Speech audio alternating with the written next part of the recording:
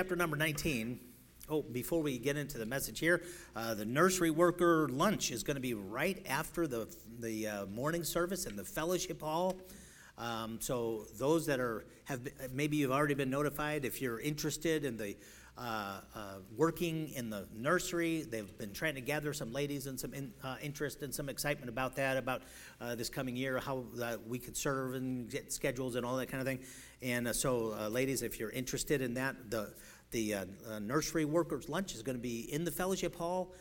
You need to step in there. It won't be extended or very long, but there's some things that we need to go over, so that's going to be a blessing to you, I'm sure, right after the morning service, so I won't have to say anything about that. At the close of the service, just remember, then head out there in the fellowship hall, ladies.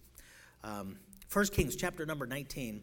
Let's look at verse 13, go down through verse number 18 in our progression of prepare. We are looking at preparing things for God's blessings. Back in chapter 18, verse 44, Ahab told the others, prepare thy chariot, get thee down for the rain, that the rain stop thee not. We talked about all of the preparation of God so that we can see the Lord's blessings, his victories in our lives. And so the entire year we're looking at the prepare theme, preparing for divine movement by faith. When he said, hey, there's a sound of abundance of rain, it's coming, and when there was nothing, and it was by faith, he knew that was coming. So we have to prepare by faith, by sacrifice, and then also by persistence. And so here we are in our progression. 1 Kings chapter number 19, verse number 13. And it was so, when Elijah heard it, that he wrapped his face in his mantle and went out and stood in the entering in of the cave. And behold, there came a voice unto him and said, what doest thou here, Elijah?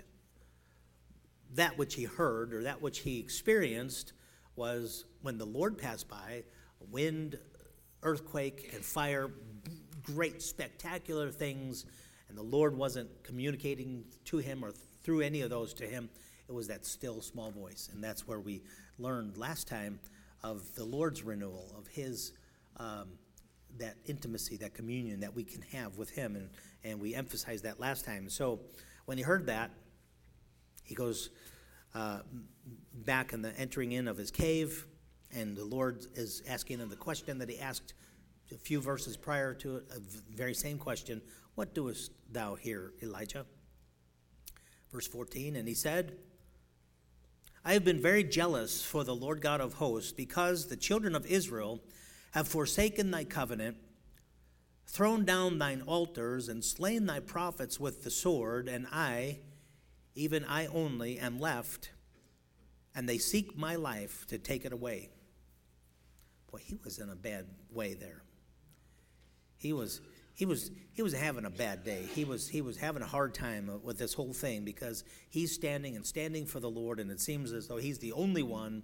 He's the only one that speaks for God. He's the only one that stands for the Lord. And so the Lord has a remedy for him. Verse 15, the Lord said unto him, go, return on thy way to the wilderness of Damascus, and when thou comest, anoint Hazael to be king over Syria, and Jehu, the son of Nimshi, shalt thou anoint to be king over Israel, and Elisha, the son of Shaphat of Abel-Meholah, shalt thou anoint to be prophet in thy room. And it shall come to pass that him that escapeth the sword of Hazael shall Jehu slay, and him that escapeth from the sword of Jehu shall Elisha slay. Yet have I left me 7,000 in Israel, all the knees which have not bowed unto Baal, and every mouth which hath not kissed him. Thank you, Lord. I pray that you would open up your word to us, help us to see some things right here where we are through the scripture here that would be a blessing to us. Lord, I pray that you'd help us to understand that Elijah was a man of like passions as we are. He had the same emotions that we do. He faced the same things, faced the same challenges, the same discouragements, the same attitudes that he had, we seem to have.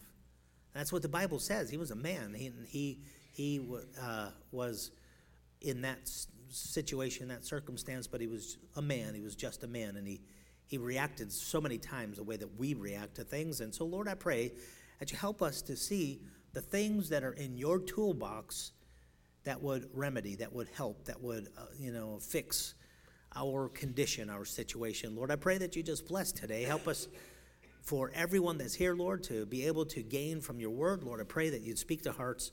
We invite you to be part of this service and that you would do your work in hearts as only you can. Lord, we pray that you bless in Jesus' name. Amen. Elijah certainly had the I'm the only one syndrome. And that's what he says. He says, I have been jealous because I'm the only one that stands. Everybody else has fallen. Everybody else has forsaken you, and I'm the only one. And so that was his attitude. That was his feeling, his emotion that he was dealing with right now. The I'm the only one syndrome. Nobody else is blasted like me. Nobody else is asked to sacrifice to the degree that I am sacrificing. Have you ever felt that way? Have you ever felt like you're going to be trying to do right, and maybe you've been an idiot all your life, but then now you try to do right, and then you look around and others are not doing right, and you're saying, well, I'm the only one. God, I'm the only one. Nobody else is as spiritual as I am. I'm being treated unfairly. That's what Elijah was really saying. He was saying, they're after me now. I'm running for my life. I was standing for you, God, and everybody else has fallen, and I'm the only one. It's the same sentiment that we see in the dissatisfaction of Matthew chapter 20, verse number 1. And we'll get back here, but I want to illustrate this attitude, this emotion that we are common to, we're familiar with. Matthew chapter 20, Jesus gives a story here, and he gives this I'm being treated unfairly attitude that sometimes we sport. Matthew chapter 20, verse number 1. For the kingdom of heaven is like unto a man that is an householder, which went out early in the morning to hire laborers into his vineyard. And when he had agreed with the laborers for a penny a day, he sent them into his vineyard. So how much did he agree with them that they would get at the end of that day? A penny. Now, we're not talking about a penny like a cent that we have, but it's talking about a day's wage. So whatever that day's wage was, you figure what you're doing. If you work at, $10 an hour, $30 an hour, whatever it is, and you work 8 hours, whatever, that's a day's wage. The wage you get is a day's wage. And so he agreed with them so much per this day's work, right? So it says he agreed with the laborers a penny a day. Verse 3. And he went out about the third hour, okay? First hour is the first hour of sunshine, which is, depending on the time of the year, whatever, 6 a.m.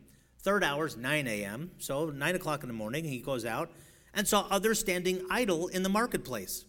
And he said unto them, Go ye also into the vineyard, and whatsoever is right, I will give you. And they went their way, and so on. We won't read the whole thing. Third hour, 12th hour, all through the day. 9 o'clock, noon, 3 o'clock, 5 o'clock in the evening, 11th hour, he comes and he puts the last ones to work. Let's go down to verse number 8. So when even was come, the Lord of the vineyard saith unto his steward, Call the laborers, and give them their hire, beginning from the last unto the first. And when they came that were hired about the 11th hour, that's 5 p.m., and they only had one more hour of daylight, they worked 1 hour. There's some that worked 12 hours that day. I mean, all day long. In the morning and the noon and afternoon, worked all day long. But the last man that was hired, they noted what the master gave to this man. And it was a penny or a day's wage, just like he had promised to the others. Now, you remember those guys that he, right at first, the ones that went out at 6 a.m.? What did he agree with them? I'm going to hire you for a what? For a penny, a day's wage. At the end, the guys that only worked 1 hour, he gives them a day's wage, a penny. Good deal, by the way. How about that? I'd like to be the one at the last hour to work that day. But anyway, so that's what happened. They received every man a penny. Verse 10, but when the first came, they supposed that they should have received more. And they likewise received every man a penny. Now, whatever that penny was, however much that was, $100, or let's say it was $100, okay, so here, the first guy's given $100, and I worked all day long. That guy worked 1 hour. Hey, whoa, what is my paycheck going to be looking like? And so, $100, same thing, a penny. Same thing that the first guy got. The guy that only worked an hour. Verse 11, and when they had received it, they murmured against the goodman of the house, saying, these last have wrought but 1 hour, and thou hast made them equal unto us, which have borne the burden and heat of the day. But he answered one of them and said, friend, I do thee no wrong. Didst thou not agree with me for a penny? Was that our contract or not? I told you this is what I was going to do for you, and this is what I did. I kept my word, and I paid you what I told you. I said this is the amount. You agreed. You said, you know what, that's worth it. I'll come work for $100 or whatever that penny was. I'll come work for that amount, and so I paid you that amount. I said a penny, gave you a penny, and so did you not agree with me for a penny? Verse 14, take that is thine, that thine is, and go thy way. I will give unto this last, even as unto thee. Is it not lawful for me to do what I will with mine own? Is thine eye evil because I am good? He says, I know I'm giving them guys extra. But that's what I'm agreeing to do, okay? That's what I said I was going to do that. I'm doing that. And so where's the problem? You agreed for that much and whatever. And these people, the people that were murmuring, they're speaking evil of this guy. They're saying, that's, you know what? If you've ever had kids, more than one in a house, if you've had maybe an only child, maybe you not have ever heard it. But if you've ever had 2 or 3 or 10 or 15 or 20 kids, and, you try to, do whatever with all of them, you've heard this phrase a million times if you heard it once. What is it? That's not fair. That's not fair. I remember when I was a kid, how many times did I say that? That's not fair. You gave her more ice cream than you gave whatever. That's not fair. And so these guys had an attitude, and their attitude, they were looking at somebody else and saying, hey, wait a minute, I did more than that. You're not treating me right. I'm being mistreated here. You're unfair with me. That's what their attitude was. The Lord deals with us by our relationship and our intention more than the actual outcome of our performance. You remember that the woman that gave the 2 mites? That's like less than a penny, a cent. Now we're talking about a cent of ours, 1 penny. The lady that gave in the offering at the temple that Jesus watched give, this poor woman gave all that she had. It was 2 mites. It was less than the value of one of our cents. And there was rich people that were giving in a lot of money into that, and they were really, showing this up. Take the $100 bill and, okay, look at this. I'm throwing that in. Ha ha, look at that. And somebody else, he wanted to really make a show, so he took a gold nugget and he threw that in there. That made a lot of noise. Anyway, so there were people that were giving of their abundance and giving a lot of money. And Jesus said, see this woman that gave 2 mites? She gave more than everybody else. Why? Because to her, that was 100%. She didn't have anything. She was poor. She gave everything. Nobody else gave everything that day. So when you look at the amount given, she didn't give as much as they, but you know what? With the intention or with the potential or with who she was, she gave more. See, that's the way that the Lord judges us, on our intention and our attitude and our relationships is not the outcome of our performance, but our intention. And so here are these people that they were hired at the last part of the day, and so they were paid, whatever. What about a person that gets saved at the last moment of his life? If I was to say, okay, how many here are believers, and we'd have a raise of hands, and we're probably dealing with a whole congregation of people that know the Lord. You've been saved. And I go down how many years, maybe some months, maybe some just a few days, maybe some for 45 years. I've known the Lord. For 60 years, I've known the Lord. And then ask, how's it been in your walk with the Lord? Has it been easy? Oh, no, it's actually been rough. There's been trials, or there's been this or that, or you either stayed faithful or haven't. But it's a trial to walk with the Lord and to sacrifice for Him and to believe Him and to put Him first and to truly honor the Lord in your life. There will be a lifetime of sacrifice or intention or dedication to the Lord. And then somebody else gets saved right before they die. They go to heaven, just like I go to heaven, and I've been knowing the Lord for 46 years now. Yeah. What about that person that gets saved right before they die? Last moments of their life. Do they get an equal place in the kingdom? Well, what about the thief on the cross? You know what? We could talk about the thief on the cross and the Bible says and it just calls them malefactors. How about that? You're a malefactor. That's a malefactor. You cuss at me? No, I called you a malefactor. They were malefactors. What about a malefactor like that? What does that mean? Well, that means he wasn't a church person, okay? He wasn't good. He wasn't a nice person. He was the kind that would take advantage of others. He was a shyster. He was a crook. He was a murderer, whatever it was that he was being, it was capital punishment. He was dying for the sins that he's committed, the crimes against humanity, against others. He was caught and he was made to pay for that. And the guy was a snake. The guy was a slimy snake that's who he was. He was a sinner. Maybe for the first time in his life, he looked over and he saw this Jesus. The Bible says at the beginning of his stint on the cross, they both cursed Jesus. Both of them, it says, on both sides of Jesus, began to rail upon Christ, saying, well, you're supposed to be the Son of God. Why don't you save yourself and us too? Anyway, that's who they were. And they were both cursing. That's what it says. But then somewhere along the line, the one of the malefactors, I don't know, maybe he heard about Jesus for a long time, but no personal experience. He heard about who Jesus was and probably bought into all of the criticism and all of the disbelief and all of the cynicism of the world around him, and that's what he thought of this Christ. But here he is, he's dying, and he's watching this man that's in the middle cross die for the sins of mankind.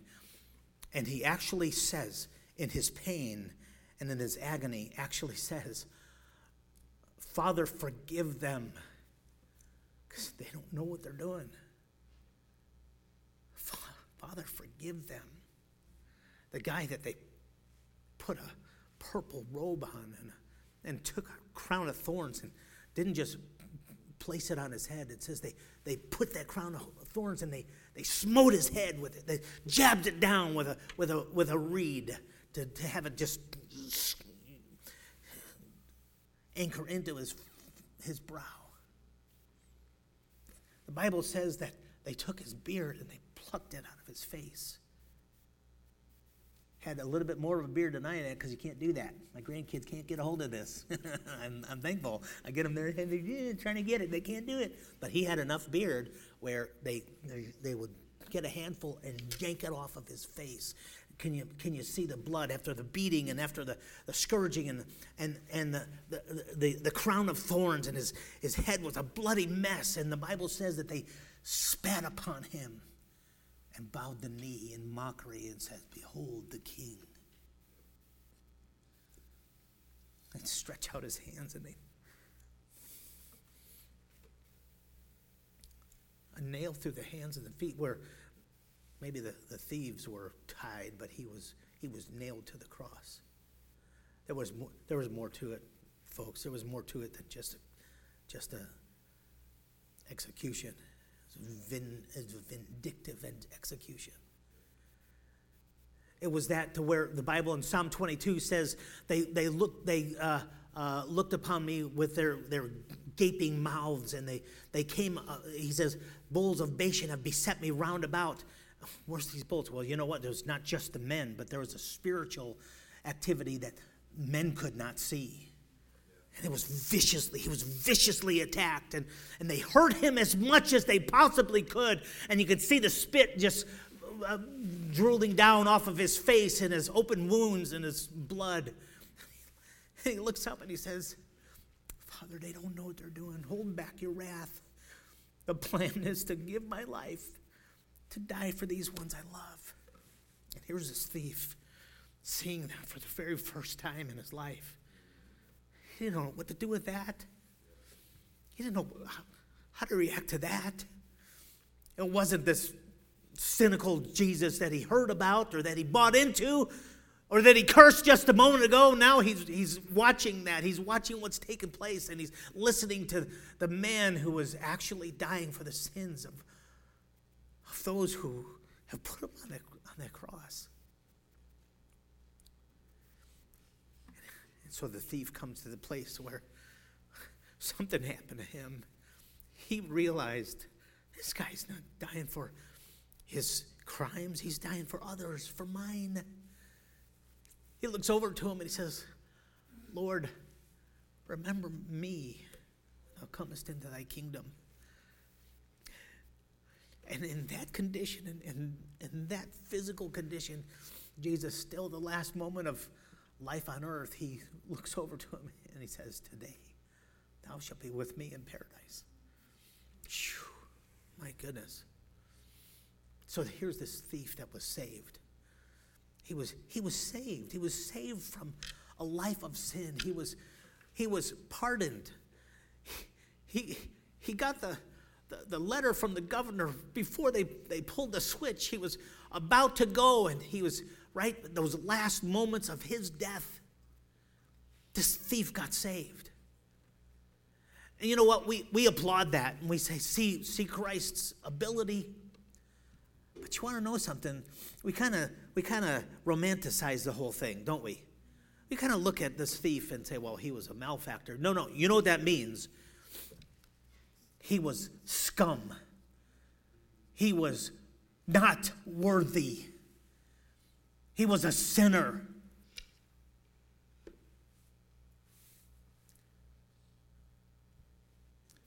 For those of you that know Tom First, he pastored in Nebraska, and then he joined Prison Fellowship, or Rock of Ages prison ministry, one of those prison ministries.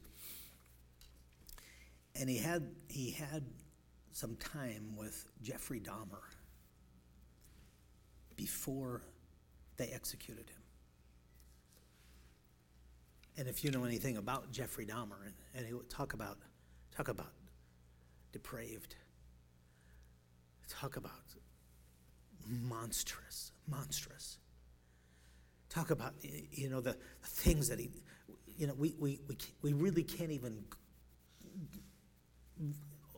overview his crimes because it's not appropriate. The guy was a monster.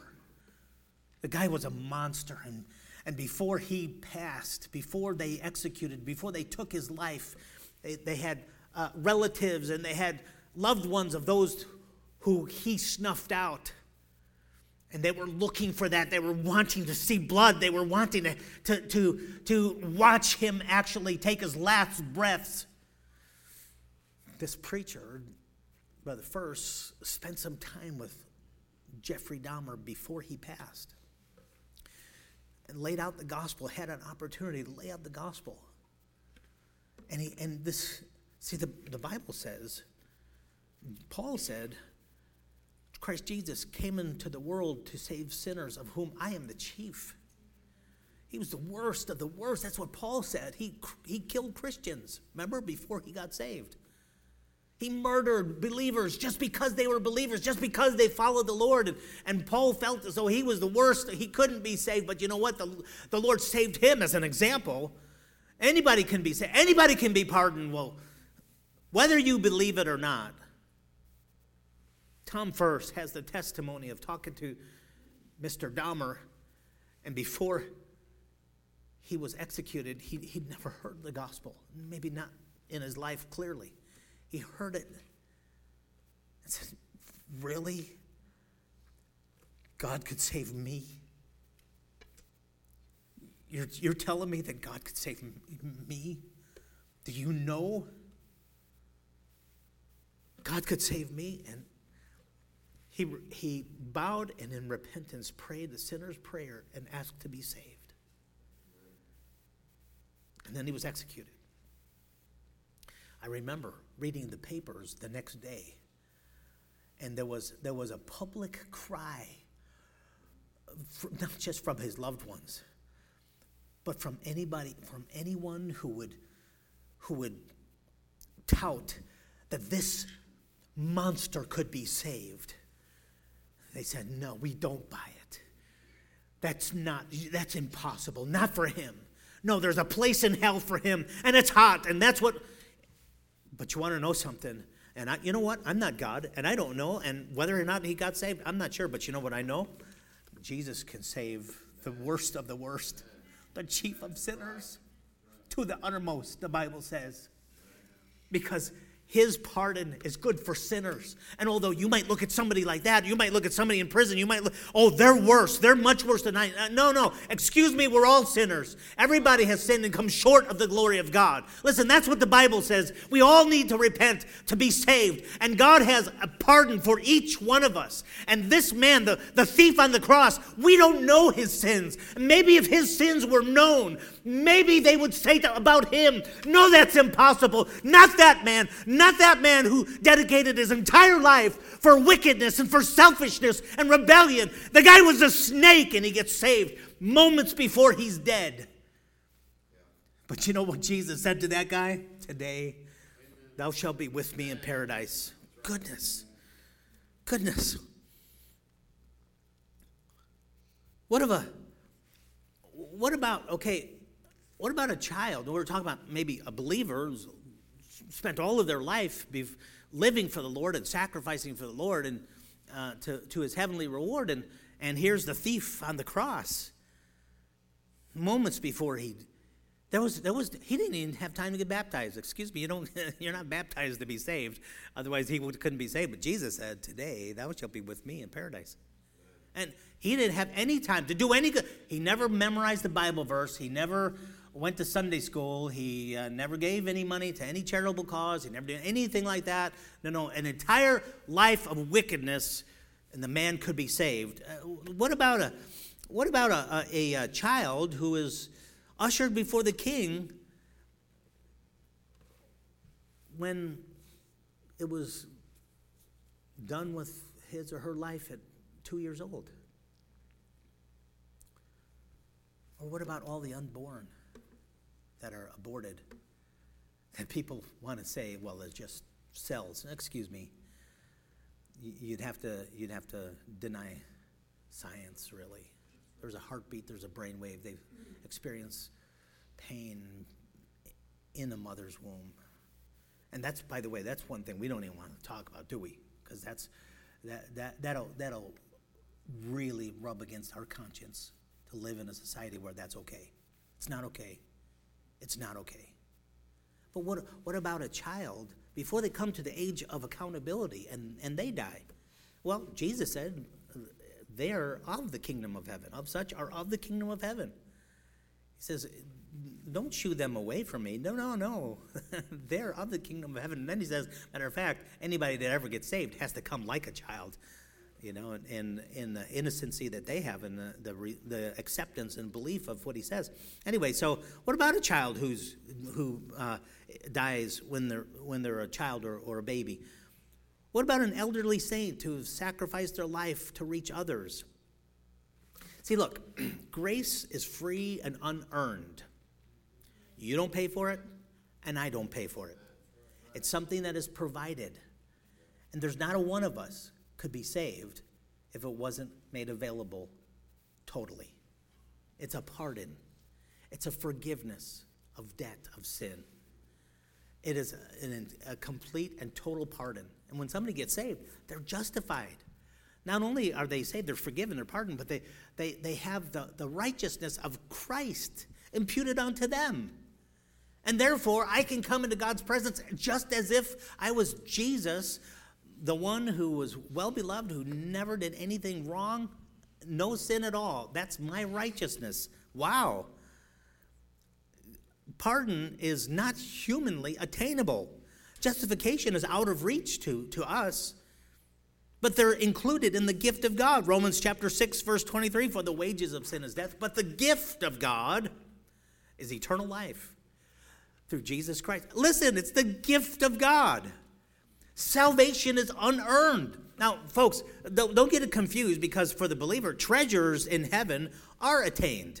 That's a little different. We're talking about something that's different, that's beyond that. We're talking about treasures in heaven. Matthew 6:20, Jesus said this, and pay attention, believer, lay up for yourself treasures in heaven where neither moth nor rust doth corrupt, and where thieves do not break through nor steal. Listen, the Bible says very clearly, we as believers, once we're saved, we can earn treasures and crowns and position and honor and a place. The Lord makes that clear, that these treasures are eternal. They don't rust or go away or are lost. No. They're eternal treasures. So all the redeemed are provided a salvation that was unearned. I'm talking about the salvation, like the thief on the cross. But what about that thief on the cross? What about the deathbed repentance of some who got saved in the 11th hour? Right before they died. Fortunate? Do we consider them fortunate?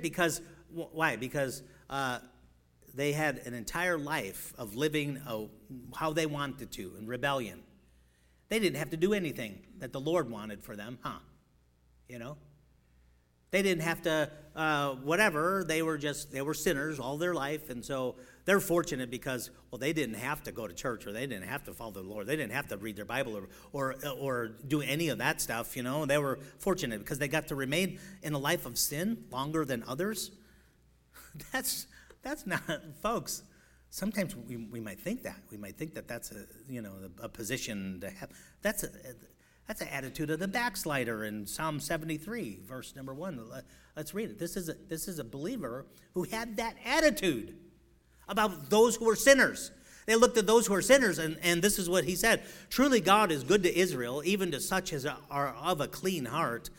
But as for me, oh boy, I was in a bad way. A believer, folks, is talking about a believer here, and he was in a bad way. You know why he was in a bad way? He was looking at sinners out there, and he was envious of them. He was saying, they can do anything they want to do.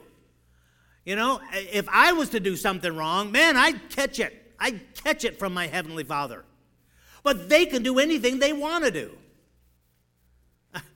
When my kids were growing up, and we'd be watching a movie or something like that, as a parent, you're trying to be very careful about what to watch, whatever. And we come across something that, some little kid was being really rebellious, slapped their mom or something like that, I'd pause the thing, I'd stop, I'd look at my little kids and say, guys, what would happen to him if he did that in this house? And they just lose it. Oh, no, man. Are you kidding me? I don't know. We'd be having him for dinner. I don't know what would it. Because they knew. You don't get away with that stuff here. Excuse me, there's wickedness out there. You don't get away with it in this house. You know why? Because we've got rules and we've got whatever and everything else. Here's this believer who says, man, I was in a bad way. In Psalm 73, in verse number 2, he says, but as for me, no. I didn't have my head screwed on right. My feet were almost gone. My steps had well nigh slipped. For I was envious at the foolish. I was looking at the lost and saying, well, it would have be nice to be able to do that. Be nice to be able to get away with that stuff. I don't know, but maybe my kids looked at their lot in life when, little Bobby down the street, throwing rocks through his, neighbor's windows and getting away with it. Maybe my kids might have said, yeah, I'd like to be able to do that kind of stuff, I don't think they did. A couple of my kids are in here right now. I'll have to ask them later, but nonetheless, that's the attitude. That's the attitude this guy had. He says, I was envious at the foolish. I was looking at those outside of the Lord's instruction. I was envious at the foolish. When I saw the prosperity of the wicked, for there are no bands in their death. Their strength is firm. They're not in trouble as other men. You know the other men he's talking about? He's talking about himself. He's talking about those who are, the other men are the ones that are following God. You have to pay attention to the Lord as he gives instruction. So he's looking at them and he's saying they're not in trouble as other men. Neither are they plagued like other men. He's talking about believers. Hey, listen, if believers would ever, hey, it was real. Children of Israel, when they went into idolatry, God threw them into a slavery.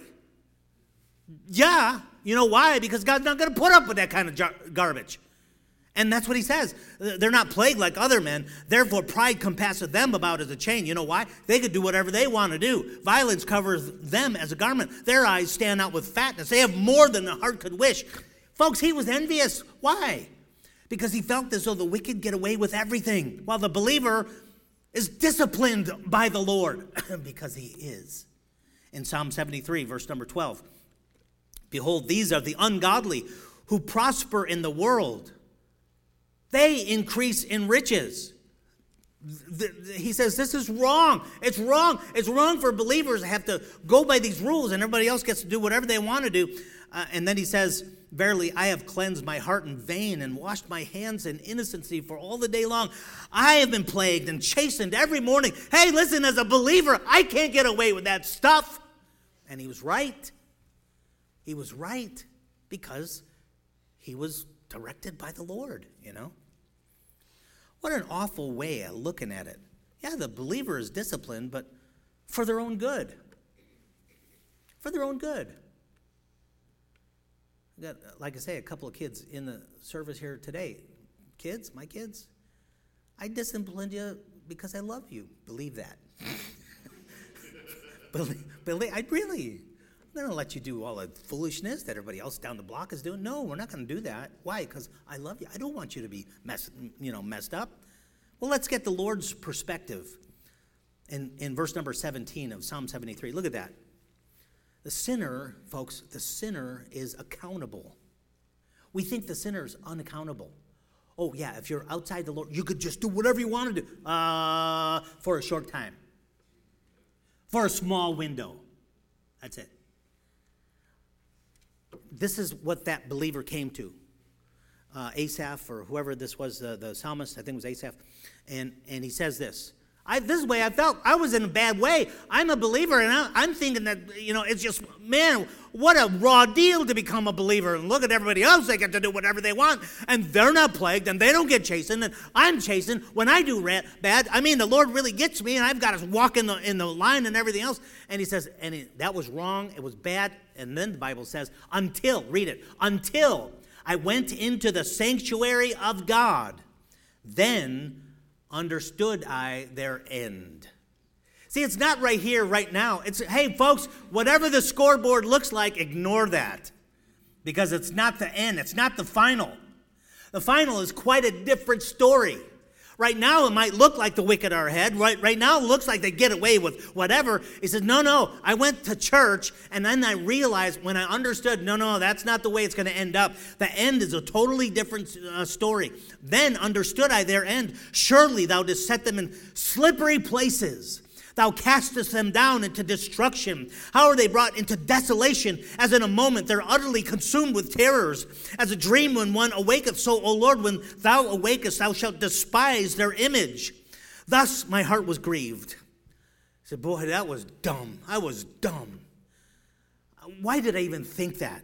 I was pricked in my reins. So foolish was I, and ignorant I was as a beast before you. He says, God, forgive me. That was really bad for me to be backslidden like that, to think that the lost are advantaged. Why? Because God says, no, sinners are accountable. Because sin is destructive.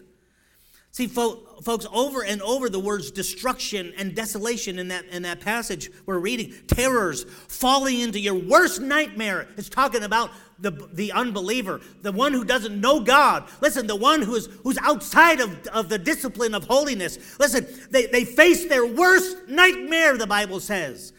They're dark pictures of terror that men portray today in horror novels or movies. And it's just awful. It's awful. Let me tell you something. Hell will be worse. The worst of the worst of the worst of the scariest thing that you've ever tried to imagine. Listen, hell will be worse. Hell is eternal. If you die without Christ and you're not pardoned from your sin, you're going to face the celestial courtroom and you will be damned throughout eternity. Hell is inescapable. And for everyone with a deathbed repentance that gets saved right before they stepped into the jaws of hell, countless others will be cast into the lake of fire who thought they had one more opportunity, just one more time. I'm going to get saved. Yeah, I'll do that. I'll repent someday. Folks. You can see it in the Bible. You can see it in real life. Too many plan on someday turning over that leaf. Someday coming to Christ. Someday they're going to get saved. But see, the problem is, folks, you don't deal with God that way. The same thing in wisdom, which is personified in Proverbs chapter 1. It's the Lord. You can kind of exchange wisdom and the Lord because the Lord deals with believers and unbelievers in the same way. In Proverbs chapter 1, this is what it says. Turn you at my reproof. Behold, I will pour out my spirit unto you. I will make known my words unto you. See, this is God that also calls out to the sinner. And he says, hey, listen, I've got something for you. You need to repent. You need to come to me. You need to get saved. He's pleading and he's asking and he's begging and he's saying, listen, I'll help you with this. Turn. I'll make known my words unto you because, and then he says this, because I have called and ye refused. I have stretched out my hand, and no man regarded. Ye have set at naught all my counsel, and would none of my reproof. He says, I'm calling out to you. I'm begging you. I'm asking you to repent, and you're ignoring it, and you're saying, no, I don't have time for that today. I don't want to listen today. I don't want to. And he says, okay, there's coming a time. And he goes on. He says, I will also laugh at your calamity. I will mock when your fear cometh. When your fear cometh as desolation and your destruction cometh as a whirlwind, when distress and anguish cometh upon you, then shall they call upon me. Listen, friend, God's warning you. Then shall they call upon me. See, some of you figure, one of these days, I'm going to do that. One of these days, before I die, there is a thief on the cross. Moments before he died, he repented, and everything was fine. Yeah, right, for that guy. And that might have been the very first time. Might have been the very first time that man had ever seen Christ and heard his words himself. Maybe for the very first time, it was just a bad picture, but now he saw it for the first time, and God was calling out to him, and he said yes, and he was saved. You're not given that promise. No. You see, look, some of you have been raised in this church, and you're not saved.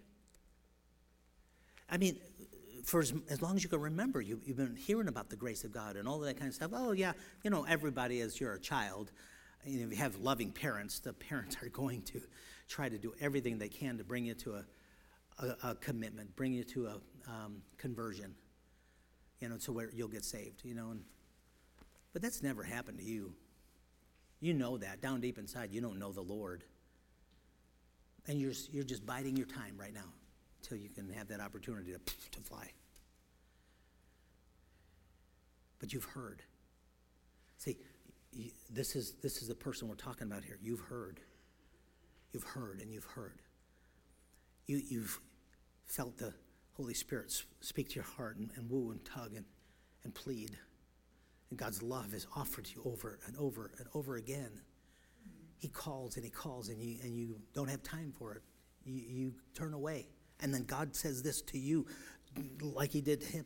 He says, they shall call upon me, but I will not answer. They shall seek me early, but they will not find me. What's that? Well, that means God's offer ends. God's invitation is over. There's a time when God stops calling. There's a time when the Spirit, Pastor, I'll get saved when I'm good and ready. You don't get saved just when you want to. The Bible says today is the day of salvation. Right now, this is the time. Now is the accepted time, not tomorrow. You know why? Because the Bible says in Proverbs 27:1, boast not. Boast not thyself of tomorrow, for thou knowest not what a day may bring forth. You don't know what's going to happen. You cannot guarantee that you're going to be here next Sunday to get saved. You don't know that for sure. But you know what? The Lord's speaking to you now. He's calling out right now. And you know what? For you that say, no, I know what I'm doing. I understand, and I'm not going to do that. I'm not going to give my life to Christ. I will not repent. And you know what? There's coming a time where the Lord then says, you're going to call, and I've got it turned off. You're going to want to come, and it's no more. That's it. It's not open anymore.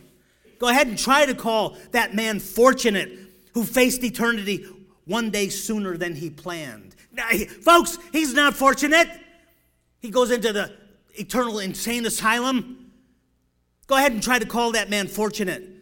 No, he's forsaken. He's doomed. Forever forgotten in that place of hell, of darkness, of screams, of ever having desire but never having fulfillment. Paul puts it this way in Romans 6:20. For when ye were the servants of sin, you were free from righteousness. What fruit had ye then in those things whereof you're now ashamed? For the end of those things is death. Folks, you know what that means? Anything that the world gives you, it's got nothing. I mean, it's nothing. It's garbage. The fruit of all of that is death. Yeah.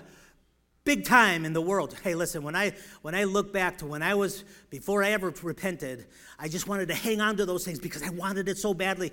You know, now I look back and I said, that was garbage. I had nothing. It was unfulfilling. I'm so glad I came to Christ. I was hanging on to ashes. What in the world? The end of those things is death, and I'm now ashamed of that. I'm ashamed of all of that. I'm so glad I came to Christ. Listen, folks, somebody that goes to the 11th hour before he gets saved, that's not fortunate.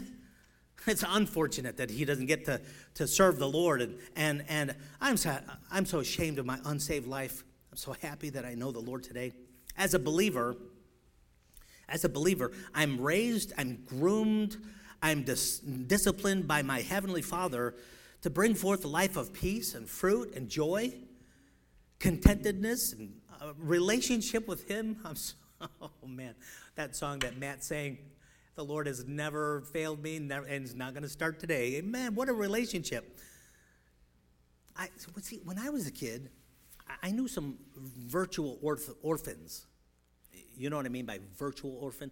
A virtual orphan is a kid that, how would you put it? They have parents. The parents don't care. In my neighborhood in the city of Chicago, there was always guys like that. You know, most of the kids down my block, I mean, their parents were watching them and were leading them like my parents would, and we'd catch it if we'd ever do something wrong. But these virtual orphans, they had no curfew. You know, friends of mine that, you know, their parents really didn't care. They could be orphans, and it'd be just about the same. They're living their own life, making their own decisions. And the virtual orphans were around our neighborhood. And I remember looking at them and saying, well, wouldn't it be good if I had no curfew? You know, because they could stay out whenever they want. Their parents don't care, you know. That was dumb. I mean, really, really dumb. You know, now, today, oh man, I'm so glad I'm not in jail, didn't have the addictions, didn't have the things that they went through, and they face today, heartache, broken lives, broken relationships. And sure, yeah, that's from the perspective of a dumb kid, you know what I mean? I'm so glad that I had parents that cared about me and didn't let me do that. The psalmist ends up with this trek in Psalm 73, verse 27. He says, for lo, they that are far from thee shall perish. Thou hast destroyed all them that go a-whoring from thee. But it is good for me to draw near to God. I have put my trust in the Lord God that I may declare all of his word. It's good for me. It's good for me. Folks, I'm so glad I'm saved. I am so glad I'm saved. Getting back to Elijah in our text, he felt as though that he was the last man standing. Remember, he had this I'm the only one syndrome. He was the only one that was doing what God wanted him to do. There were 3 things that God gave him in the toolbox that he had to remedy the situation. This is what he said. And you know what? I don't have time. I'm just going to list them and mention them, and then we'll quit. Okay? That's how I really messed up on the time on this message here, so I'll have to explain all of this later. But I just want to give you the points because they're down here. Okay? So anyway, the 3 points of God's toolbox when Elijah says, "I'm the only one," and God says, "No, you're not the only one. Listen." In 1 Kings 19, verse 15, the Lord said unto him, "This is what you do. Go, return thy way to the wilderness of Damascus, and when thou comest, anoint Hazael to be king over Syria, Jehu to be the son of Nimshi shalt thou anoint to be king over Israel, and Elisha the son of Shaphat." And he says, these 3 guys, anoint these guys. They'll do your work. They'll take your place. Don't worry about it. These 3 things. So the 3 things in God's toolbox for Elijah was this. Hazael was the first one. He was a Syrian king that God would use to chastise his people for their idolatry and their rebellion. This resembles exterior forces. This is the world. This is circumstances.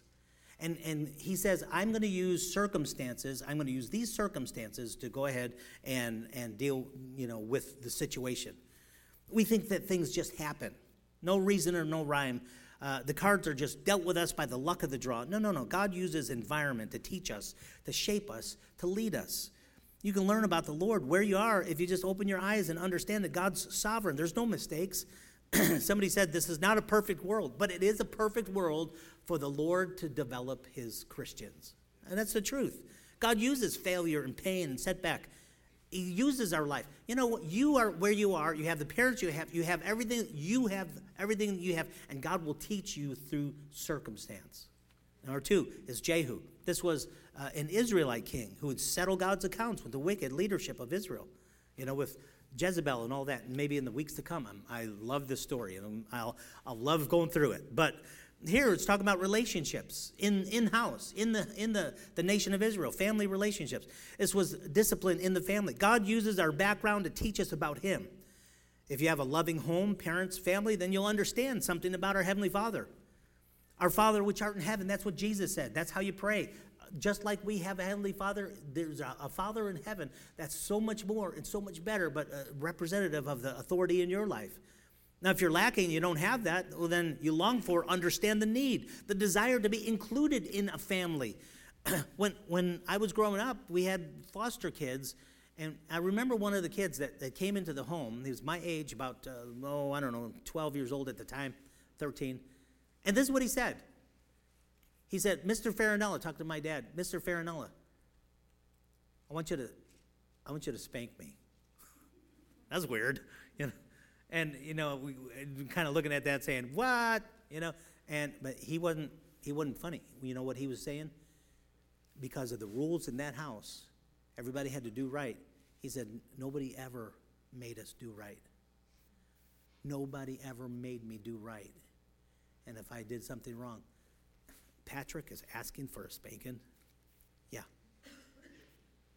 You know why? Because he looked at us and he says, "Man, you're in a family. You're in a family with parents that love you." What? I've never had that.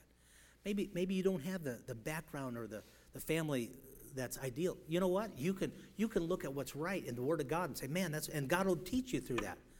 Hazael, circumstances. Jehu is relationships and family. And then Elisha, that's spiritual instruction. That was the man of God that gave the people the Word of God.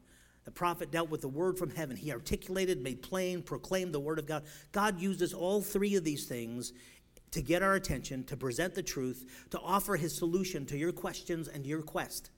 God uses those 3 tools to carve us and to mold us: circumstances around us, relationships, and his instruction in the Word of God. And then the results, of course, are the followers. God said there were 7,000 that haven't bowed the knee. There's 7,000 that are following me. You know what we need to do? We need to pay attention to what God's doing in our hearts, our lives, right now, today. What is he speaking to you about? the Lord's dealing with you. What you got to do is listen and respond and commit to follow him. Every head bowed, nobody looking for just a moment.